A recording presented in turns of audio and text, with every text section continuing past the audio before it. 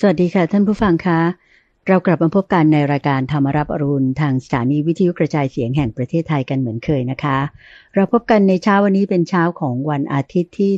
12ธันวาคมปีพุทธศักราช2564ค่ะวันนี้เป็นวันพระหรือวันธรรมสวนะนะคะขึ้น8ค่ำเดือน1ปีฉลูค่ะก็แน่นอนว่าพบกันในเช้าวันอาทิตย์นั้นก็จะเป็นช่วงของการที่ดิฉันจะนำท่านผู้ฟังทางบ้านไปกราบนมัสการพระอาจารย์พระมหาไพบูลย์อภิปุโนองค์พระอาจารย์ผู้อำนวยการศูนย์ปฏิบัติธรรมของวัดป่าดอนหายโศกซึ่งตั้งอยู่ที่ตำบลดอนหายโศกอำเภอหนองหานจังหวัดอุดรธานี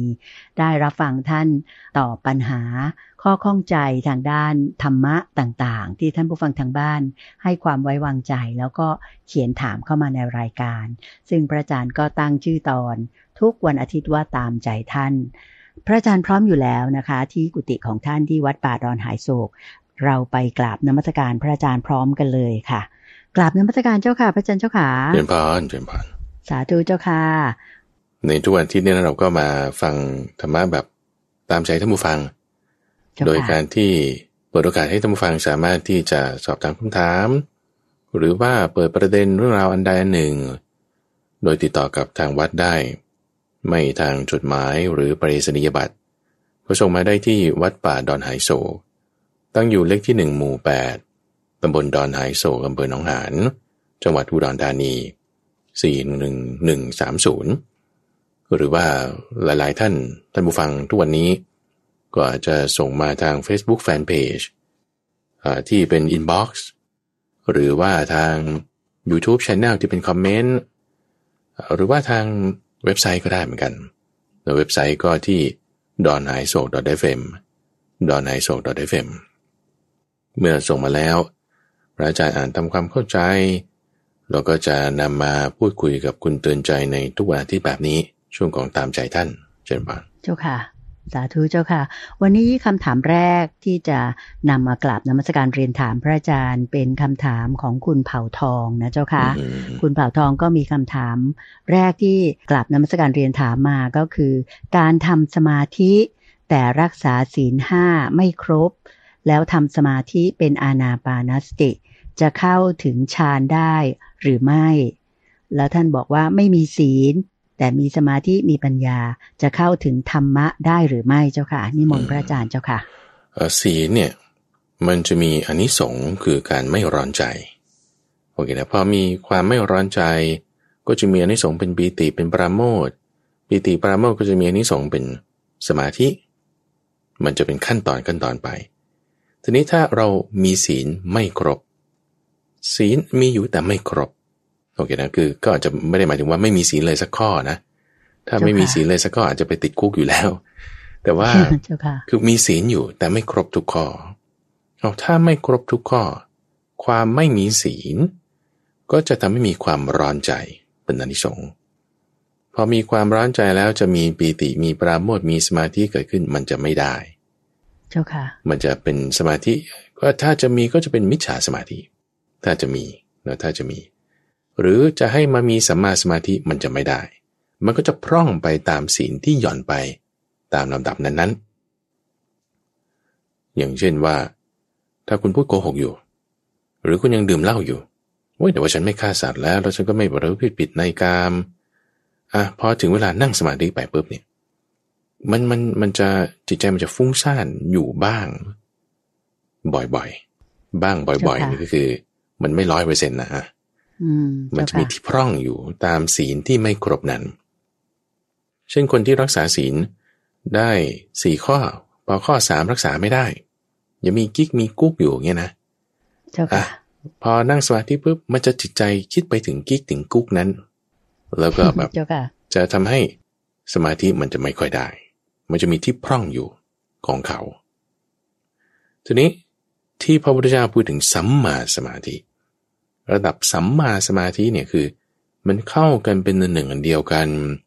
ไม่มีกิเลสที่มันจะคอยเป็นเครื่องกังวลเครื่องข้องใช้งานไปในการที่จะตัดกิเลสได้นะมันคือระดับฌานแน่นอนว่ามันจะไม่ได้คือมันจะไม่ได้ได้บ้างอยู่แต่จะไม่ถึงขั้นที่จะแบบว่าละกิเลสได้เต็มที่อย่างเงี้ยไม่ได้ไม่หมด เจ้าค่ะไม่ได้หมดได้บางส่วนถูกไหมเจ้าคะได้บางส่วนใช่ได้บางส่วนเช่นว่าเปรียบเหมือนเราจะสร้างหลังคาบ้านโดยคุณไม่ทำเสาหรอมันจะไปทำยังไงมันทำไม่ได้เจ้าค่ะมันทำไม่ได้ทำ3 เสาได้ไหม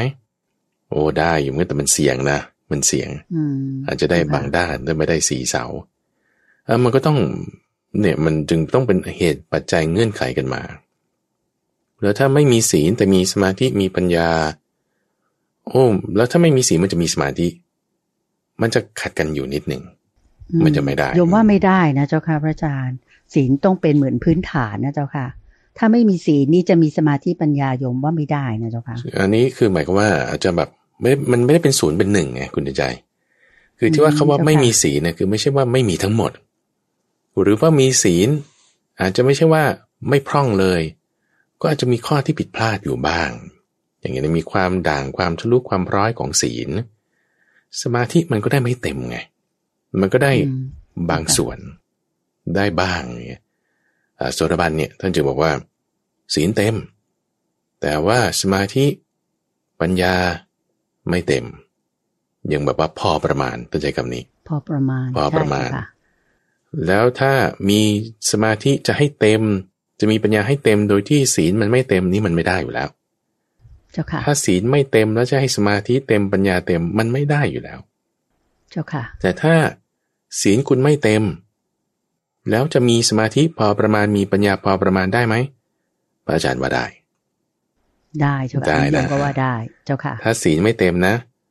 แล้วมีศีลพอประมาณสมาธิคุณก็ต้องมีพอประมาณอยู่แล้วปัญญาคุณก็ต้องมีพอประมาณแต่จะน้อยกว่าพวกพอประมาณของพวกที่ศีลเต็มเจ้าค่ะใช่ไหมถ้าจะสมมติเราจะเปรียบเทียบเป็นสเกลทีนี้อย่างไรก็ตามในธรรมะมันไม่ได้เป็นสเกลแบบเป็นอนาล็อกที่คุณจะมาวัดอย่างนั้นนะมันจะเป็นพละกำลังของจิต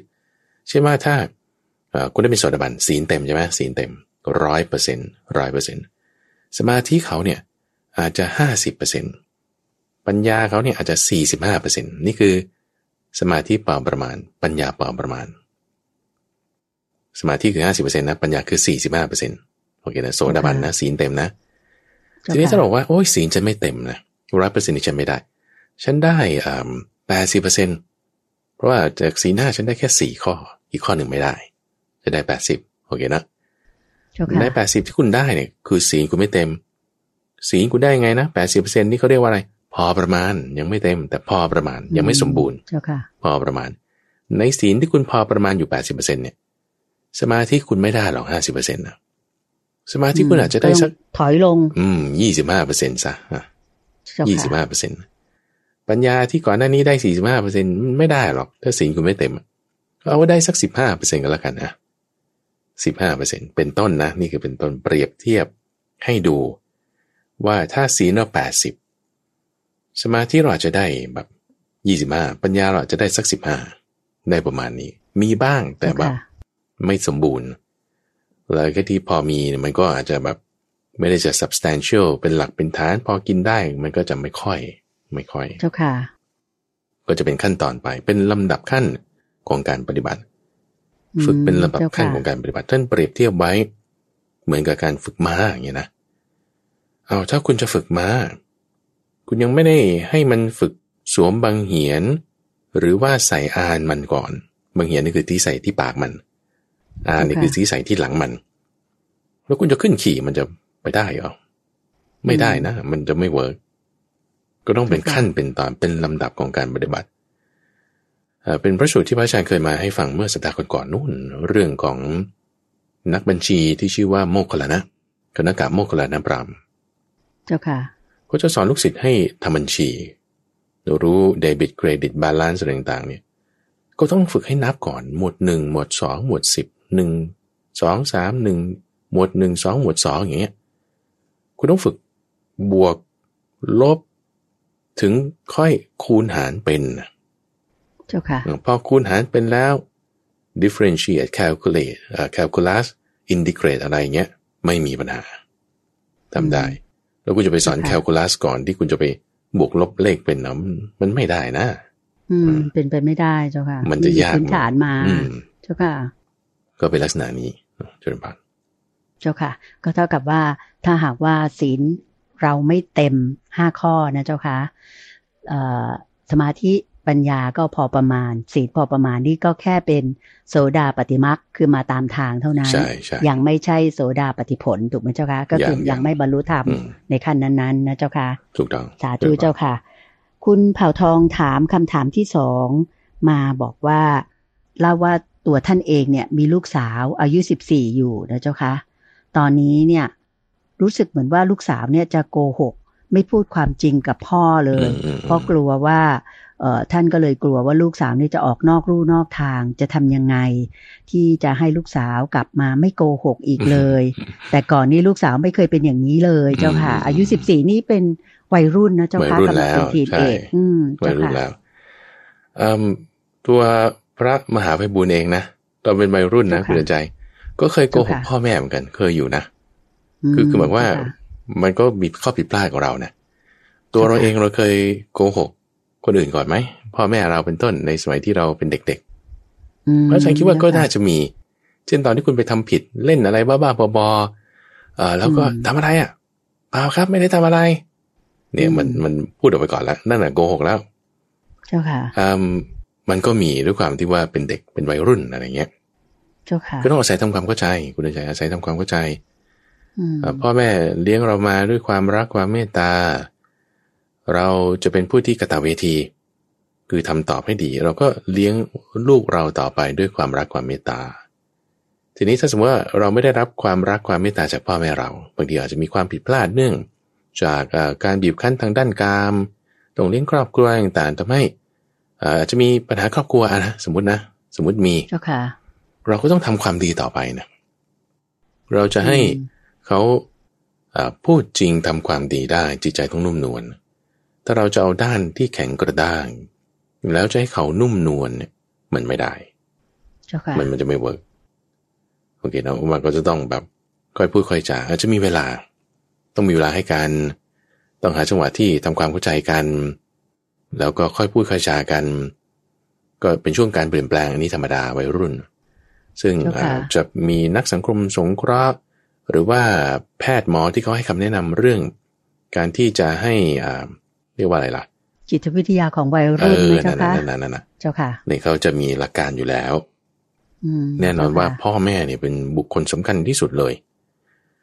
ในการที่จะให้ลูกตั้งอยู่ในความดีแล้วก็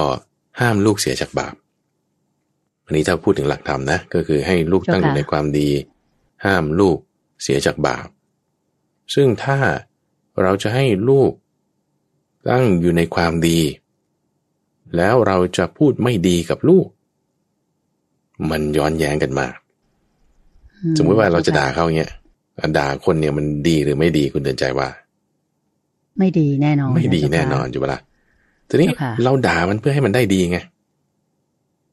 อันนี้มันย้อนแย้งกันอยู่นะจ๊ะ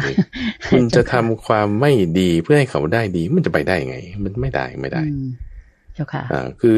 แทนที่ว่าเราจะให้เกิดบุญจะเดินไปทำบาปให้เขาเห็น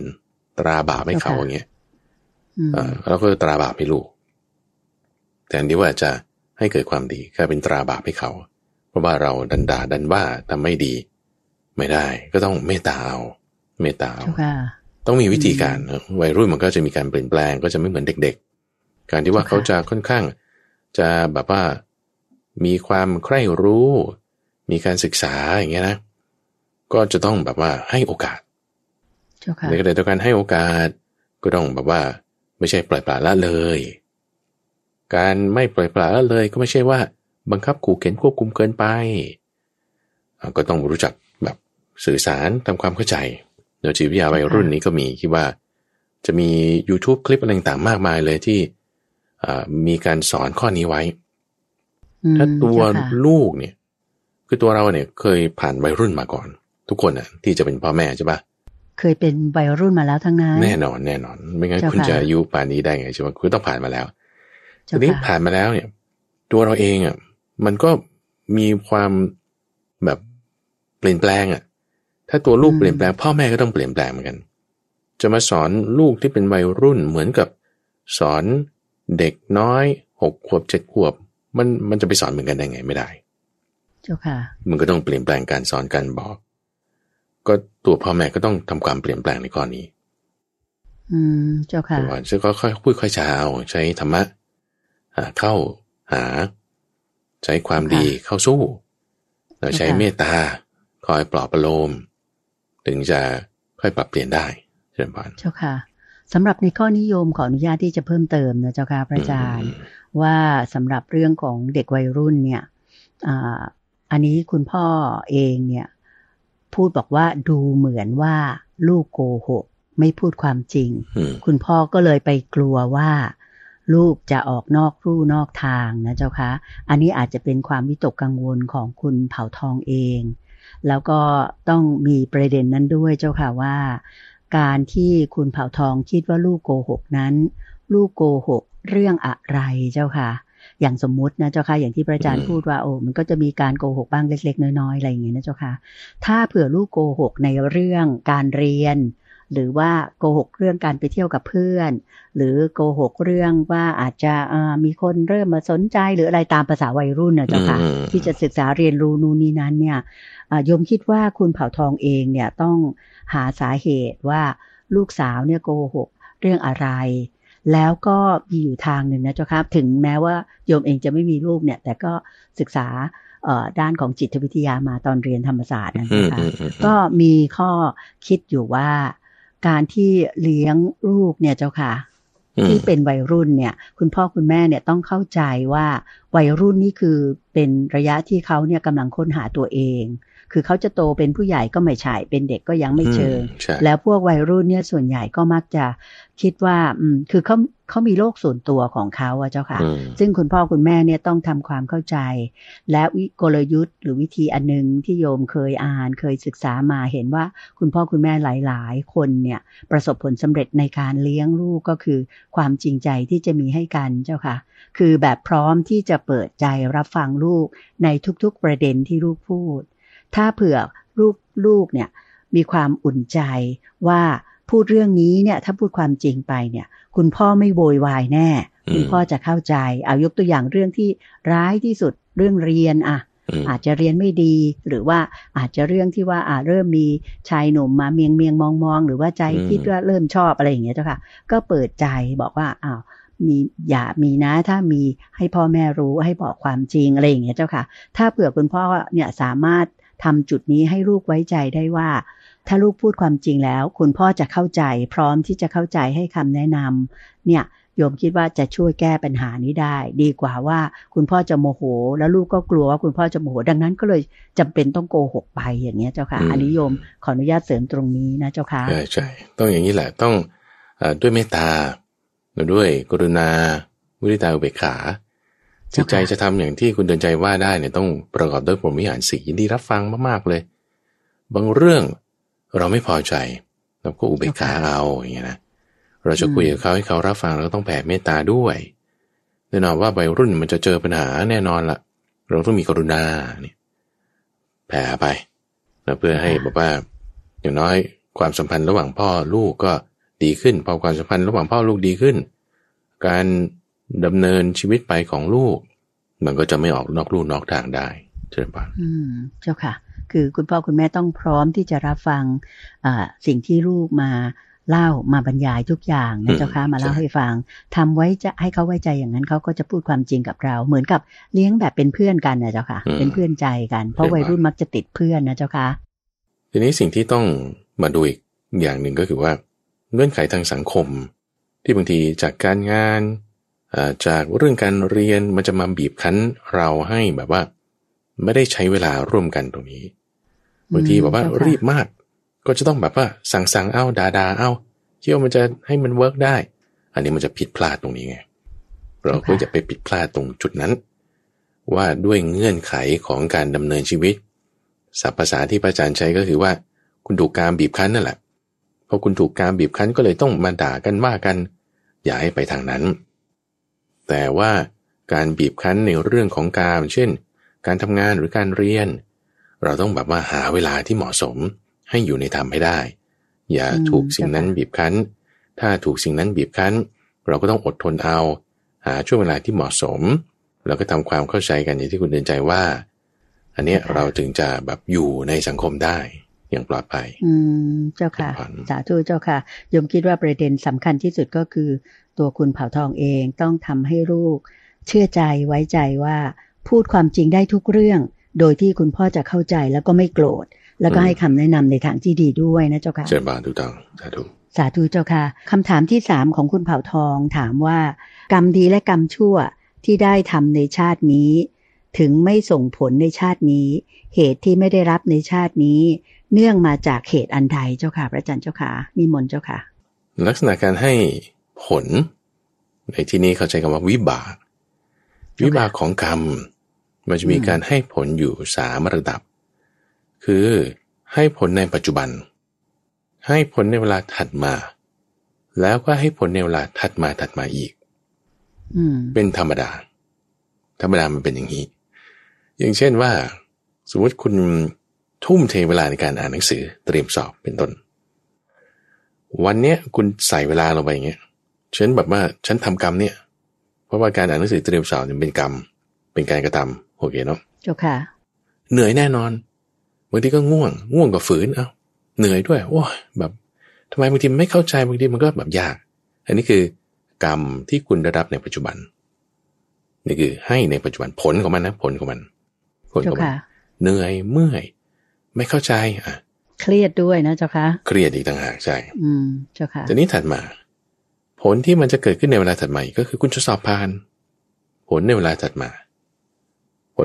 ของมันนะเช่นคุณวันนี้อ่านอีก3 เดือน4 เดือนสอบปุ๊บคุณสอบผ่านขึ้นมาแต่วันเนี้ยเดี๋ยวเนี้ยมันเหนื่อยมันเมื่อยแต่พอ3 เดือนข้างหน้าด้วยกรรมที่คุณทำวันนี้อีก3 เดือนข้างหน้าคุณสอบผ่านสมมติเราเดินทางไปถึง3 เดือนข้างหน้าใช่ปะโอ้ยฉันสอบผ่านวันนี้เนี่ยเพราะว่า3 เดือนที่แล้วนู่นฉันไม่เข้าใจฉันพยายามจะอ่านฉันเมื่อยฉันสู้ฉันง่วงแต่ฉันก็ฝืนทำมันให้ผล3 เดือนถัดมาว่าให้เราสอบผ่านนี่คือการให้ผลในเวลาถัดมาเจ้าค่ะให้ผลในเวลาถัดมาอีกก็เช่นคุณสอบเข้ามหาวิทยาลัยดีๆได้อย่างที่ว่าหรือว่าสอบได้วิชาชีพอย่างเงี้ยถ้าคุณตั้งใจอ่านหนังสือแล้วคุณสอบผ่านเข้าเป็นเช่นแพทย์หมออย่างเงี้ยถ้าคุณเป็นแพทย์เป็นหมอคุณก็ต้องทำงานเป็นแพทย์เป็นหมอใช่ปะล่ะหมายถึงว่าอาจจะทำอย่างอื่นก็ได้แต่ถ้าคุณไม่ใช่เป็นแพทย์เป็นหมอเรียนมาทางกฎหมายแล้วคุณจะไปทำงานเป็นหมอมันก็จะไม่ได้ไงแต่ว่าถ้าคุณจะมาเรียนจบเป็นหมอทำงานตรงนี้คุณมีงานแบบหมอทำคุณต้องเรียนจบไปทางด้านนั้นมันก็ต้องมีผลในเวลาต่อไปอีกอันนี้คือพูดถึงชาตินี้เท่านั้นนะที่เห็นได้ชาติหน้าก็จะมีอีกเหมือนกันนั่นคือเปรียบเทียบให้ฟังว่าถ้าแม้แต่ชาตินี้กรรมที่เราทำตอนนี้จะให้ผลคือวิบากในช่วงเวลาที่ต่างกันไม่ต้องพูดถึงชาติหน้าด้วยซ้ำแน่นอนว่ามันต้องให้แน่แล้วกรรมบางอย่างเราอย่าไปคิดว่าทำไมมันไม่ให้ผลชาตินี้สักทีมันให้แน่นอนยกตัวอย่างเช่นสมาธิอย่างเป็นต้นนะสมาธิเรานั่งสมาธิปุ๊บเดี๋ยวเนี้ยเราก็สงบถ้าเราทำถูกนะมันก็สงบเดี๋ยวนี้ได้เดี๋ยวนี้แล้วต่อไปก็ไปเกิดในพรหมโลกถ้าชาติหน้าศีลก็จะมีความไม่ร้อนใจเป็นอานิสงส์ผลที่จะเกิดขึ้นก็คือว่าคุณจะไม่ต้องมานั่งกังวลว่าจะมีคนมาโจทย์เราด้วยเรื่องที่เราผิดศีลไม่มีเลยมันจะสบายใจในข้อนี้เพราะฉะนั้นอย่าไปคิดว่าอะไรที่เราทำเนี่ยมันจะไม่ให้ผลในปัจจุบันให้แน่นอนแต่เราอาจจะไม่สังเกตเห็นอาจจะเล็กๆน้อยๆอันนี้มันธรรมดาแล้วมันก็จะให้ผลต่อไปในเวลาต่อไปแล้วอะไรที่เราได้รับอยู่ทุกวันเนี่ยมันอาจจะเป็นผลของอะไรที่เราไม่รู้เราทำมาสมัยก่อนนู้นในชาติที่แล้วเป็นต้นแล้วมันกำลังให้ผลอยู่ในปัจจุบันนี้แล้วไอ้เหตุที่เราทำอยู่ปัจจุบันนี้มันเลยยังให้ผลในปัจจุบันนี้ไม่ได้เพราะว่าไอ้ที่เราได้รับผลอยู่ปัจจุบันนี้เป็นเหตุของก่อนหน้านู้นที่เราทำมามันก็ต้องมีวาระมีโอกาสของมันในการที่จะให้ผลแตกต่างกันเจ้าค่ะแล้วรูปแบบของการให้ผลบางทีมันก็จะสนับสนุนตัดรอนอุปการะบางอย่างแซงคิวเข้ามาได้เลยให้ผลก่อนเลยอย่างเช่นคุรุกรรมคือกรรมหนักในข้อที่ว่า เช่นฆ่าพ่อฆ่าแม่ฆ่าพระอรหันต์ทำสงฆ์ให้แตกกันทำพระพุทธเจ้าให้ห่อเลือดเนี่ยมันจะให้ก่อนให้ผลก่อนจะแซงคิวขึ้นมาเลยเจ้าค่ะยกตัวอย่างเช่นถ้าสมมติว่าชาตินี้เรานั่งสมาธิอย่างทำจิตอย่างดีเลยนะโอ้ชาติหน้านี่คุณต้องไปเกิดเป็นในพรหมโลกแน่นอนมันเจาะไปละเจ้าค่ะเกิดยังไงไม่รู้ทำผิดในข้ออนันตริยกรรม5แล้วทำผิดเสร็จปุ๊บเนี่ยคุณต้องไปตกนรกอเวจีก่อนถึงค่อยไปพรหมโลกได้มันจะลัดคิวขึ้นมาทันทีเจ้าค่ะในขณะเดียวกันถ้าเป็นกรรมหนักฝ่ายบวกก็มีก็คือฌานทั้ง4นั่นแหละเราเข้าฌานสมาธิให้ผลในปัจจุบันเดี๋ยวนั้นคือสมาธิจิตเราก็ต้องเป็นสุขขึ้นมาก็จะเป็นอันนี้ก็ธรรมดาว่าการให้ผลจะเป็นไปตามวาระของมันแล้วมันเป็นอย่างนี้ถ้าเราจะคิดต่อไปก็จะมีเรื่องราวที่พระพุทธเจ้าบอกไว้ว่าเป็นอจินไตยนะเป็นอจินไตยถ้าเราจะคิดเรื่องนี้เราจะเป็นบ้าจะเป็นผู้ที่มีส่วนแห่งความเพี้ยนไปได้แล้วก็มันเป็นอย่างเงี้ยเจ้าค่ะเหตุผลมันก็เป็นไปตามหลักการที่พระพุทธเจ้าว่าไว้3ข้อนี่แหละปัจจุบันถัดมาแล้วก็ถัดมาอีกเจ้าค่ะสิ่งที่คุณบ่าวทองพูดถึงว่าที่เราต้องทำเดี๋ยวนี้ได้ก็คือเราเชื่อเรื่องกรรมดีกรรมชั่วอันนี้ถูกต้องอยู่แล้วแต่ถ้าเราจะพยายามเพ่งเล็งหาผลว่าวิบากนี่ทำไมมันเป็นอย่างนั้นอย่างนี้เราไม่ต้องไปดูตรงผลเราสร้างตรงเหตุก็แล้วกันเราสร้างตรงเหตุถ้าเราเข้าใจตรงนี้ถูกต้องเนี่ยเราจะเข้าใจเลยว่าไอ้ที่เราสุขหรือทุกข์อยู่ปัจจุบันเนี่ยมันจะไม่ใช่จากกรรมเก่าทั้งหมดหรอกไม่ใช่ถ้าเข้าใจอย่างนั้นก็เข้าใจผิดอีกแต่ที่เราได้รับผลอยู่ปัจจุบันเนี่ยมันอาจจะไม่ใช่ 100% ที่มาจากกรรมเก่าทั้งหมดมันไม่แน่อาจจะเป็นเงื่อนไขของดินฟ้าอากาศอาจจะเป็นเงื่อนไขของเศรษฐกิจอาจจะเป็นเกี่ยวกับสุขภาพร่างกายในปัจจุบันมันก็แบบได้ทั้งนั้นแล้วก็จะเป็นกรรมเก่าด้วยเป็นเพียงส่วนหนึ่งถูกไหมเจ้าค่ะเป็นเพียงส่วนหนึ่งถูกต้องเจ้าค่ะถ้าเราเข้าใจถูกแล้วและเราก็ตั้งมั่นอยู่ในกรรมดีทำความดีอยู่เรื่อยๆอันนี้คือถูกต้องเจ้าค่ะเจ้าค่ะสาธุเจ้าค่ะก็ไม่ต้องไปคิดวุ่นวายให้เป็นอจินไตยนะเจ้าค่ะว่าทำไมมันไม่มาทำไมไม่สนองเราสักทีก็ให้มุ่งทำความดีในปัจจุบันไปเรื่อยๆนะเจ้าค่ะเจ้าค่ะสาธุเจ้าค่ะทั้งหมดนั้นก็เป็นคำตอบที่พระอาจารย์พระมหาไพบูลย์อภิปุโนมีให้กับคุณเผ่าทองนะคะถ้าหากว่าคุณเผ่าทองมีอะไรจะถามอีกก็เรียนเชิญได้เลยนะคะ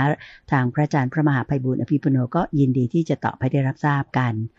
อันนี้ต่อไปเป็นคำถามที่มาจากรายการใหม่ของพระอาจารย์เจ้าค่ะคือรายการไลฟ์สดพุทธบริษัททุกบ่ายวันอังคารเวลาบ่ายโมงถึงบ่าย2จากตรงจากวัดป่าดอนไหโศกนะเจ้าค่ะในตอนที่ผ่านมาพระอาจารย์พูดถึงเรื่องของสติ5เจ้าค่ะนะเจ้าค่ะสติ5คุณสมบัติของสติในการแยกแยะที่พระอาจารย์ได้เมตตาเอามาพูดในรายการพุทธบริษัททีนี้ท่านผู้ถามน้องคนนี้ก็ได้เขียนถามมาเกี่ยวกับเรื่องของผัสสะมากระทบแล้วเราก็มีสติจะสามารถแยกตัวเราออกมาจากสถานการณ์นั้นได้เปรียบเสมือนกับเราเป็นคนดูและถ้ามีปัญญาก็จะมีมากขึ้นเราก็จะเปรียบเสมือนคนอย่างยกตัวอย่างเช่นพระอาจารย์ยกตัวอย่างในรายการเป็นการฉายหนังอะไรอย่างเงี้ยเจ้าค่ะอันนี้น้องก็เลยมีคำถามมาว่าถ้าหากว่าทำสูงขึ้นไปยิ่งกว่านั้นอีกเป็นระดับที่สูงขึ้นไปอีกเนี่ยก็จะกลายมาเป็นบุคคลที่4ก็คือแบบเป็นคนที่แบบมองมาไกลๆอ่ะเจ้าค่ะคือเห็นทั้งภาพรวมทั้งหมดเลยอันนี้อยากจะขอเรียนนมัสการพระอาจารย์ได้ชี้แจงให้ท่านผู้ฟังท่านอื่นๆซึ่งอาจจะไม่ได้ฟังเรื่องสติ5ในวันนั้นได้ทราบถึงเรื่องของสติ5ก่อนแล้วค่อยตอบปัญหาของน้องที่ถามมาเจ้าค่ะนิมนต์เจ้าค่ะก็นี่ต้องเท้าความนิดหนึ่งว่าเรามีรายการใหม่เป็นภาคออนไลน์แล้วก็เป็นลักษณะวิดีโอที่พระอาจารย์จะมีการเขียนบรรยายเป็นลักษณะแบบไว้บอร์ดบ้างให้ดูภาพอะไรต่างๆบ้างก็จะทำให้ช่วงเสาร์อาทิตย์เนี่ยเราไม่ได้เป็นวิดีโอละไม่ได้เป็นภาพละแต่ว่าเป็นเฉพาะเสียงที่เรามาคุยกันใช่ไหมแล้วก็ภาพเขียนอะไรต่างๆเราจะแยกไว้เป็นรายการใหม่ที่ชื่อว่ารายการพุทธบริษัทเป็นเฉพาะออนไลน์เป็นลักษณะของวิดีโอไลฟ์สดตอนวันอังคารบ่ายโมงตรงทุกสัปดาห์ก็มีอยู่วิกหนึ่งที่พระอาจารย์พูดถึงเรื่องความหมายของสติ5อย่าง ความหมายของสติ5อย่างหนึ่งใน5อย่างที่พระอาจารย์ได้อธิบายคือการแยกตัวการแยกแยะออกการแยกแยะออก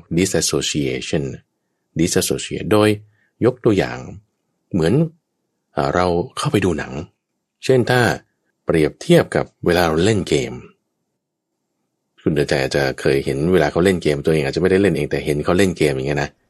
ก็จะแบบเกมที่ยิงกันเนี่ยยิงกันหรือคุณเข้าไปในสงครามแล้วคุณก็จะไปต่อสู้กันอย่างเงี้ยนะมันจะมีศัพท์ที่เขาเรียกว่าเป็นแบบว่า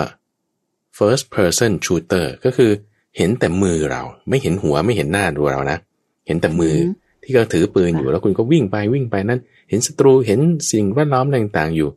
แต่ไม่เห็นหน้าตัวเราเองไม่เห็นหัวไม่เห็นตัวเราเห็นแต่มือเฉยอันนี้คือเขาเรียกเป็นมุมมองจากบุคคลที่หนึ่งมุมมองจากบุคคลที่หนึ่งโอเคทีนี้ถัดมาอีกก็จะเป็นมุมมองจากบุคคลที่สามเปรียบเหมือนกับว่าเรามองภาพยนตร์มีภาพยนตร์อยู่ในทีวีสมมติเราดูละครนี้เป็นต้นดูละครดูหนังดูละครนะแล้วคุณก็เห็นพระเอกเขาคุยกับนางเอกแต่เราเป็นคนดูเดี๋ยวบางทีเราก็อินกับหนังนะถูกทำไมอย่างละครจิกหมอนเนี่ยละครจิกหมอนนึกออกไหมละครจิกหมอนก็จะเป็นละครต้องอธิบายให้ท่านผู้ฟังท่านอื่นๆทราบนิดนึงว่ามันเป็นยังไงละครจิกหมอนนี่เจ้าค่ะก็สำหรับละครจิกหมอนนี่ก็เท่าที่โยมได้ดูซีรีส์เกาหลีหรืออะไรอย่างเงี้ยเจ้าค่ะก็จะเป็นว่าแบบแหมดูแล้วมันอินเหลือเกินแบบแทบจะตัวเองนี่เข้าไปเป็นพระเอกนางเอกเลยตอนที่เขารักกันหรือจะนัดเจอกันอะไรอย่างเงี้ยเจ้าค่ะมันดูแล้วมันแหมอินเข้าไปตามเนื้อเรื่องอ่ะเจ้าค่ะใช่เวลาเขามีตอนที่เป็นคิกหัวโนเนะเราก็หัวเราะไปตามตัวละครอย่างเงี้ยเวลาที่เขาถูกรังแกแกล้งโอ้เราก็แบบเครียดเศร้าไปตามนั้นอย่างเงี้ยน้ำตาตกไปด้วยอันนี้เขาก็เรียกว่าซีรีส์จิกหมอนใช่ไหมนี่คือเราดูภาพยนตร์แบบนั้นแต่ว่าตัวเราไม่ใช่เป็นนักแสดงหรอกแต่วันอินไปกับนั้นนี่คือขั้นตอนที่สองคุณแยกตัวออกมาคือเราไม่ได้ไปอยู่ในภาพยนตร์นะแต่ว่าเราดูเหมือนเราดูภาพยนตร์นี่คือขั้นตอนที่สองคือเริ่มแยกออกแล้วล่ะเริ่มแยกออกแล้วแยกว่าเราไม่ได้ไปอยู่ในนั้นนะเราแค่เป็นคนดูแต่ว่ามันอินมากนะอินมากก็คือซึ่งความอินในซีรีส์นั้นๆเนี่ยพระอาจารย์ก็จึงพูดถึงว่าซีรีส์จิกหมอนเนี่ยว่าถ้าอินมากๆคือคุณอินมากๆแต่ถ้าบางคนก็จะไม่อินก็มันก็โอเคมันก็จะมีระดับของเขาใน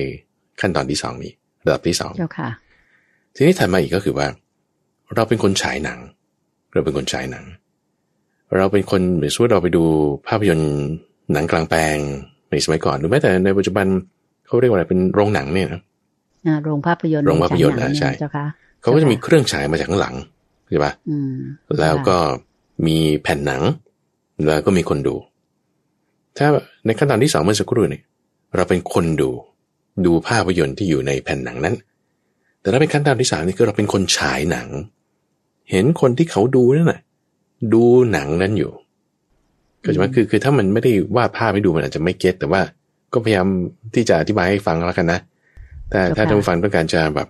เห็นภาพเพิ่มเติมเนี่ยพระอาจารย์ได้อธิบายในเอพิโซดนั้นอยู่จะเขียนภาพให้ดูว่าเหมือนเราเป็นคนฉายหนังแล้วเราเห็นคนนั้นเนี่ยเขาร้องไห้หรือหัวเราะไปตามเนื้อหาที่อยู่ในภาพยนตร์นั้นเจ้าค่ะแต่เราเป็นคนดูคนนั้นอีกทีหนึ่งก็จะหมายเราเป็นคนฉายหนังเราเห็นคนดูเนี่ยมีกี่คนเราก็นับหัวเอาคนนี้ตลกคนนี้ตลกมากคนนี้ร้องไห้น้อยคนนี้ร้องไห้มากเราเห็นเหตุการณ์ทั้งหมดโอเคนี่คือขั้นตอนที่สามคือเราเป็นเหมือนบุคคลที่สามที่มองเข้าไปในเหตุการณ์นั้นแยกออกมาอีกนะทีนี้แยกออกมาอีกก็คือเรามองจากนอกโรงภาพยนตร์เนี่ยแหละเห็นไอ้คนฉายหนังกำลังใส่ม้วนหนังแผ่นหนังอะไรต่างๆมันกำลังฉายอยู่แล้วก็เห็นคนที่เขาไปดูในโรงหนังนั้นเอาคนนี้หัวเราะน้อยคนนี้หัวเราะมากคนนี้ร้องไห้น้อยคนนี้ร้องไห้มากแล้วก็เห็นในภาพยนตร์หนังนั้นด้วยว่าโอ้พระเอกนางเอกเขาเป็นอย่างนี้เขาเล่นอย่างนี้เขาแสดงอย่างนี้เป็นซีรีส์จิกหมอนอย่างนี้อันนี้คือเราแยกออกมาเรื่อยๆอันนี้คือลักษณะที่ว่าคุณแยกออกคำถามของท่านผู้ถามในที่นี้คือว่าแล้วยังไงแล้วคือหมายว่าถ้าเราแยกออกมาเรื่อยๆเจอภาษาในสติขั้นนี้แล้ว มันจะมีผลเป็นอย่างไรเจ้าค่ะอันนี้คือคำถามเจ้าค่ะสติทั้งหมดเลยนะคุณเดินใจผลของสติเนี่ยนี่เป็นพุทธพจน์ที่พระพุทธเจ้าได้ตอบไว้กับอุณาภพรามเจ้าค่ะอุณาภพรามเนี่ยเขามาถามว่าตาหูจมูกลิ้นและกายที่เป็นอินทรีย์ห้าเนี่ยมันมีวิสัยโคจรของกันและกันไม่มารวมลงกันเช่นเสียงมันจะไปเข้าตาคือตาคุณมองไม่เห็นเสียงนะตาคุณจะมองไม่เห็นเสียงตาจะเห็นแต่ภาพถูกต้องตาเห็นแต่ภาพเจ้าค่ะเพราะนั้นหรือรสอาหารมันจะมาเข้าหูมันไม่ได้คุณเอาหูจุ่มลงไปในน้ำแกงคุณจะไม่รับรู้ว่ารสมันเปรี้ยวมันเค็มหรือมันยังไงไม่ได้เพราะมันไม่สวยโคจรและวิสัยของกันและกันหูนี่ต้องเสียงเท่านั้นรสนี่ต้องลิ้นเท่านั้นโอเคนะถามว่าไอ้ที่มันไม่สวยโคจรและวิสัยของกันและกันเนี่ยมันมีอะไรเป็นที่แล่นไปสู่มันแล่นไปสู่มันรวมลงกันตรงไหนนี่คือคำถามของเขาพระพุทธเจ้าบอกมันรวมลงกันในใจทั้งหมดนั้นน่ะตาหูจมูกลิ้นกายเนี่ยมีใจเป็นที่แล่นไปสู่มันจะรวมลงกันเข้าไปอยู่ในใจโอเคนะเจ้าค่ะเอาแล้วใจล่ะจะมีอะไรเป็นที่แล่นไปสู่อะไรเป็นที่แล่นไปสู่ของใจท่านก็บอกว่าสติไงสติต้องเป็นที่แล่นไปสู่ของใจในความหมายของสติ5อย่างที่พระอาจารย์แจกแจงในวันนั้นเนี่ยช่วงของพุทธบริษัทก็อยากจะให้ท่านผู้ฟังก็ไปติดตามด้วยวันอังคารบ่ายโมงทุกสัปดาห์เจ้าค่ะแล้วก็อาจจะมีเรื่องนั้นเรื่องนี้ซึ่งมันจะเป็นบริบทที่เราต้องใช้ภาพประกอบหรือว่าเขียนอธิบายแล้วก็จึงเป็นตามลักษณะเป็นวิดีโอขึ้นมาก็ขั้นแรกคือคุณต้องแค่สังเกตก่อนนี่คือลักษณะที่1ของสติใช้คำว่าลักษณะก็แล้วกันว่า1คุณก็จะต้องสังเกตเฉยๆสังเกตเสียงมาแล้วนะภาพมาแล้วนะรสมาแล้วนะสังเกตหมายความว่าคุณไม่ตามไปดีดาหรือสุขทุกข์ไปตามภาพเสียงกลิ่นรสนั้นๆแค่สังเกตเจ้าค่ะสังเกตเสร็จปุ๊บขั้นตอนที่2ก็คือว่าต้องแยกแยะออกให้ได้แยกแยะออกนี่คือ segregate แยกออกว่าเช่นรสอาหารที่คุณลิ้มเนี่ยมันเปรี้ยวอยู่นั่นเปรี้ยวมะนาวหรือว่ามันเปรี้ยวน้ำผึ้งน้ำผึ้งเหมือนเปรี้ยวหรือเปล่านะไม่เปรี้ยวเจ้าน้ำผึ้งหวานเนี่ยเราต้องแยกแยะออกให้ได้เจ้าค่ะแต่ว่าเปรี้ยวน้ำมะนาวหรือเปรี้ยวน้ำส้มสายชูเราต้องรู้จักแยกแยะเพราะฉะนั้นในช่องทางใจคืออย่างรสเนี่ยจะเป็นลักษณะที่ยกตัวอย่างอุปมาที่ต้องการจะเปรียบเทียบคือในช่องทางใจเนี่ยความคิดกับผู้ที่เข้าไปรู้ความคิดคุณเข้าใจไหมว่าเป็นคนละอย่างกันแยกออกได้ไหมถ้าเราสังเกตออกในข้อแรกลักษณะที่2คุณจะเริ่มแยกตัวออกได้คือแยกแยะออกได้แล้วจึงถึงมาข้อที่3นี้ว่าจึงจะค่อยแยกตัวออกแยกตัวนี่คือข้อที่3คือ disassociate ในที่นี้ที่ท่านผู้ถามได้ถามมาแล้วขั้นตอนที่4เราถึงจะค่อยมีทางเลือกว่าเราจะเอาทางไหนเช่นว่าความคิดกับผู้ไปรู้ความคิดคนละอย่างกันใช่ปะเราต้องแยกแยะให้ได้แล้วก็สตินี่ก็จะเป็นอีกอย่างหนึ่งลมหายใจก็จะเป็นอีกอย่างหนึ่งเราต้องแยกแยะให้ได้นะเสร็จปุ๊บเราแยกตัวออกจากสิ่งเหล่านี้ไม่ตามไปข้อใดข้อหนึ่งแล้วคุณเลือกสิว่าคุณจะเอาจิตคุณไว้ที่ไหนถ้าเราสมมติเราเอาจิตไว้ที่ความคิดจิตเราก็จะไปตามความคิดเราในที่นี้จึงต้องเอาจิตไว้กับสติอยู่ตรงไหนสติต้องอยู่กับลมเป็นต้นถ้าคุณใช้อานาปานสติเพราะฉะนั้นเราก็เอาจิตไว้กับลมหายใจการที่จิตเข้าไปหาลมหายใจเนี่ยคือคุณเลือกได้ว่าคุณจะไปทางไหนนี่คือเลือกแล้วคุณก็ระลึกถึงไปสิ่งนั้นการที่จิตเราไม่ระลึกถึงในลมหายใจได้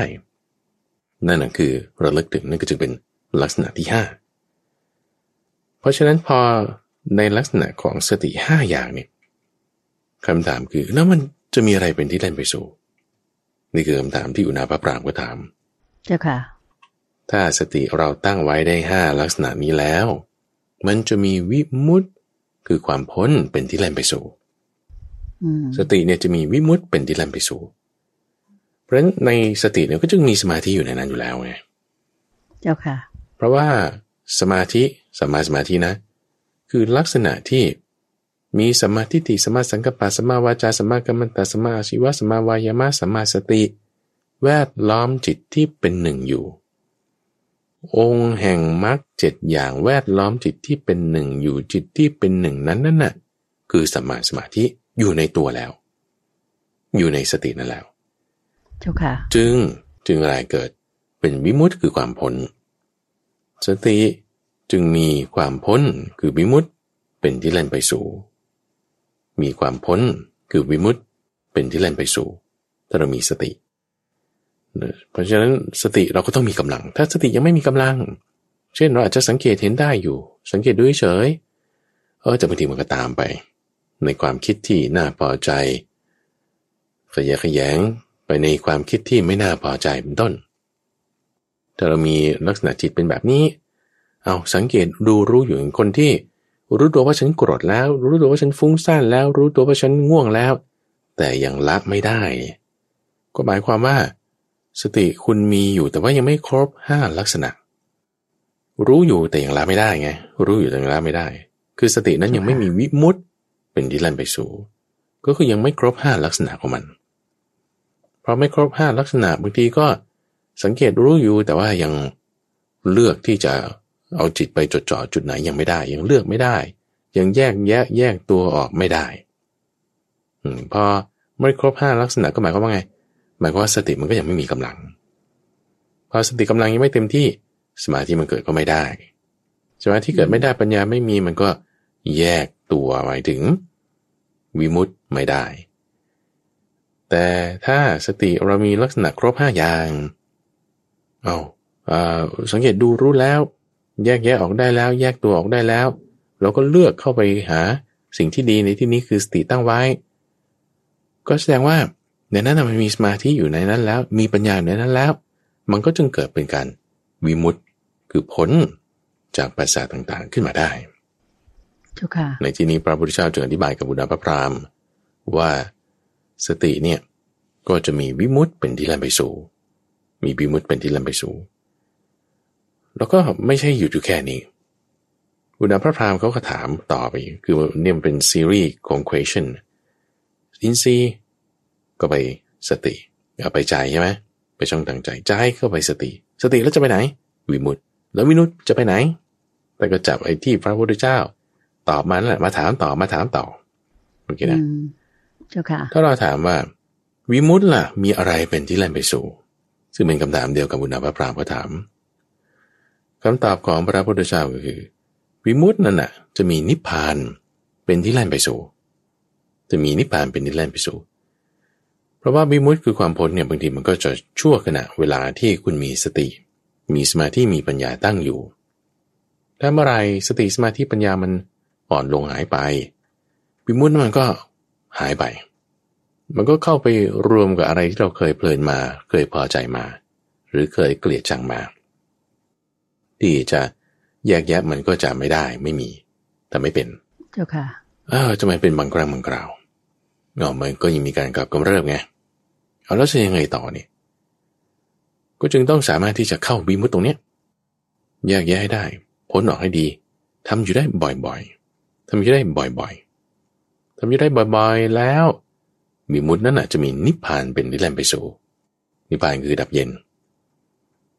อุณาพระพราหมณ์ก็ถามต่ออีกแล้วนิพพานเนี่ยจะมีอะไรเป็นที่แล่นไปสู่ได้บ้างพระพุทธเจ้าว่าไงคือเดินใจว่าก็เป็นที่สุดแล้วเจ้าค่ะพระอาจารย์เพราะว่านิพพานก็คือที่ดับเย็นคือไปแล้วเจ้าค่ะจบละเจ้าค่ะพระพุทธเจ้าก็จึงบอกว่านี่คือที่สุดของปัญหาแล้วนะจะไปกว่านี้มันไม่มีแล้วจะต้องกำหนดที่สุดของปัญหาให้ได้แล้วเหมือนกับว่าเวลาเราปลูกพืชปลูกข้าวปลูกต้นไม้อย่างเงี้ยคุณปลูกทำไมคุณจะเอาดอกหรือจะเอาผลถ้าต้นไม้ดอกเราก็เอาดอกก็พอเราเอาดอกเราก็จบเลยค่ะเราก็จบแล้วแค่นี้คุณก็ตัดดอกไปถ้าคุณจะเอาผลคุณได้ผลมันก็จบแล้วคือปลูกข้าวก็เอาที่ว่าคุณได้เมล็ดข้าวแล้วก็จบละนั่นคือเป็นจุดหมดจบของการงานนั้นๆเราทำความเข้าใจในเรื่องอินทรีย์ให้เกิดความเข้าใจในเรื่องใจพอมีความเข้าใจในเรื่องใจก็จะมาต่อความเข้าใจในเรื่องสติพ อมีความเข้าใจในเรื่องสติก็มาจะต่อความเข้าใจในเรื่องวิมุตติพอมีความเข้าใจในเรื่องวิมุตตินิพพานมันก็จบแล้วไม่มีต่อจากนี้ไม่มีต่อจากนี้จบที่นี่จบที่นี่ก็มีแค่นี้เพราะฉะนั้นนี่คือซีรีส์ของคำตอบว่าถ้าเราจะพูดถึงว่าสติบางทีก็จะอธิบายในลักษณะว่าให้เกิดสมาธิก็จะอธิบายว่าให้เกิดปัญญาถ้าจะรวบสติสมาธิปัญญาเป็นคำว่าสติสมมติเอาตัวต้นมันนะคือเอาตัวต้นที่ว่าสติเนี่ยประกอบด้วยลักษณะ5นี้แล้วก็จะทำให้เกิดผลคือวิมุตติก็จะทำให้เกิดผลคือนิพพานนั่นเองเช่นกันเจ้าค่ะสาธุเจ้าค่ะอยากขอความเมตตาพระอาจารย์ย้ำอีกครั้งหนึ่งว่าสติ5ประกอบด้วยอะไรบ้างให้ท่านผู้ฟังได้รับฟังตรงนี้เลยเจ้าค่ะสติ5เจ้าค่ะอันนี้เป็นลักษณะที่ความเข้าใจของพระมหาไพบูลย์เองนะคือไม่ใช่ว่าอยู่ในพระสูตรข้อใดข้อหนึ่งว่าสติมี5ประการนี้ไม่ใช่แต่ว่าเป็นความเข้าใจของพระอาจารย์ที่ดูจากอุปมาอุปไมยจากการปฏิบัติของตัวเราเองจากคำที่ครูบาอาจารย์สอนที่พระพุทธเจ้าสอนจึงรู้สึกว่ามันมีลักษณะอยู่5แบบเนี้ยจะอธิบายจากมุมมองไหนดีแล้วก็ในข้อแรกคือคุณต้องสังเกตสตินี่คือการสังเกตเราสังเกตดูเฉยๆไม่ตามไปเดี๋ยวคือจะมาเน้นในข้อที่ว่าไม่ตามไปนี่ข้อที่1ข้อที่2ก็คือว่าคุณต้องสามารถที่จะแจกแจงแยกออกได้แจกแจงออกได้ว่านี่อะไรเพราะว่าในช่องทางใจเรามันมีหลายอย่างคือถ้าเราสังเกตไม่ได้ว่าในช่องทางใจเรามีอะไรบ้างเนี่ยเราจะมาแจกแจงออกได้ว่ามันมีอะไรเนี่ยคุณจะทำไม่ได้ไงอย่างเช่นว่าเปรียบเทียบเรื่องของรสอาหารอย่างนี้เป็นต้นถ้าคุณไม่รู้จักสังเกตว่ารสนี้เปรี้ยวอย่างนี้หวานอย่างนี้คุณก็จะแยกแจกแจงอะไรที่มันอยู่ในรสอาหารนั้นน่ะมันไม่ได้ไงก็จะมันจะต้องรู้จักแจกแจงให้ได้ก่อนเป็นผลของการสังเกตเป็นผลของการสังเกตนี่คือข้อที่2ก็คือแจกแจงจำแนกออกถัดมาแล้วข้อที่3ก็คือว่าแยกตัว1คือสังเกตเนาะ2คือจำแนกออก3คือแยกตัวก็คือลักษณะแบบที่ดูหนังดูละครเมื่อสักครู่นี้เจ้าค่ะพอแยกตัวออกเสร็จปุ๊บเราต้องรู้จักเลือกว่าจะให้จิตของเราเนี่ยไปตามทางไหนเพราะว่าเวลาเราตรึกคิดนึกไปในเรื่องใดจิตเราจะน้อมไปทางนั้นเราต้องรู้จักตั้งจิตของเราไปเกี่ยวกับตรงไหนเราต้องรู้จักเลือกคือพอเราแจกแจงออกแล้วแล้วก็แยกตัวออกแล้วเราถึงจะค่อยเลือกได้ว่าจะเอาไหนดีถึงจะมีการเลือกในข้อที่4เจ้าค่ะเลือกเสร็จแล้วผมก็ไปตามทางที่คุณเลือกนั้นนี่คือข้อที่5ตรงที่ว่าคุณไปตรงจุดที่คุณเลือกนั้นน่ะแล้วเลือกให้ถูกนะนั่นคือระลึกได้ไงระลึกได้จิตเข้าไปหาตรงนั้นเจ้าค่ะเพราะว่าทุกอย่างมันพยายามจะดึงจิตไปหมดความคิดก็พยายามจะดึงจิตไปเสียงก็พยายามจะดึงจิตไปกลิ่นก็พยายามจะดึงจิตไปแล้วทุกอย่างมันมารวมกันในใจมารวมมาตุ้มกันอยู่ตรงนี้ถ้าในใจเราไม่มีสติที่จะดูจัดระเบียบตั้งแต่ในข้อแรกคือสังเกตมาในข้อที่2รู้จักที่จะจำแนกในข้อที่3รู้จักแยกตัวในข้อที่4รู้จักเลือกแล้วจิตเรานี่จะวุ่นวายจะหนักจะแบบมึนตึงมากเลยทุกดึงไปทุกทิศทุกทางไม่ได้เรื่องเราก็ต้องให้เลือกไปในทางใดทางหนึ่งที่เราจะไปตรงนั้นได้เอาจิตไปตั้งอยู่นั้นได้ไอ้ตรงที่ว่าระลึกถึงตรงนั้นได้นั่นน่ะคือสติที่พระพุทธเจ้ามักจะเอาความหมายตรงสุดตรงนี้ตรงนี้คือเอาจิตไว้ตรงนั้นเอาจิตไว้ตรงนั้นซึ่งในที่นี้ถ้าเป็นกรณีของอานาปานสตินั่นคือลมหายใจแต่เป็นกรณีของพุทธานุสตินั่นคือพุทโธถ้าเป็นกรณีของมรณสตินั่นคือความดีที่เราระลึกถึงจากการที่เราได้เคยทำมาเป็นต้นเจ้าค่ะนั่นแหละคือความระลึกได้เนาะในความหมายที่5ลักษณะที่5รวมหมดเนี่ยคือจะเป็นตัวบ่งบอกลักษณะกำลังของสติว่าเรามีมากน้อยอย่างไรนั่นเองเจ้าค่ะสาธุเจ้าค่ะกลับขอบพระคุณเจ้าค่ะก็สรุปให้ท่านผู้ฟังได้รับฟัง ให้เกิดความเข้าใจกันอีกครั้งหนึ่งเรียบร้อยไปแล้วเวลาในรายการจะเหลือให้เราได้ถามคำถามพระอาจารย์อีกคำถามหนึ่งนะเจ้าคะมีถามเข้ามาบอกว่าการฆ่าเพื่อป้องกันตัวนั้นบาปหรือไม่เจ้าค่ะพระอาจารย์เจ้าค่ะนิมนต์เจ้าค่ะคือการฆ่าทุกประเภทเลยนะคุณเดินใจมันก็ต้องเป็นบาปแน่ก็บาปแน่บาปแน่ต่อให้แบบ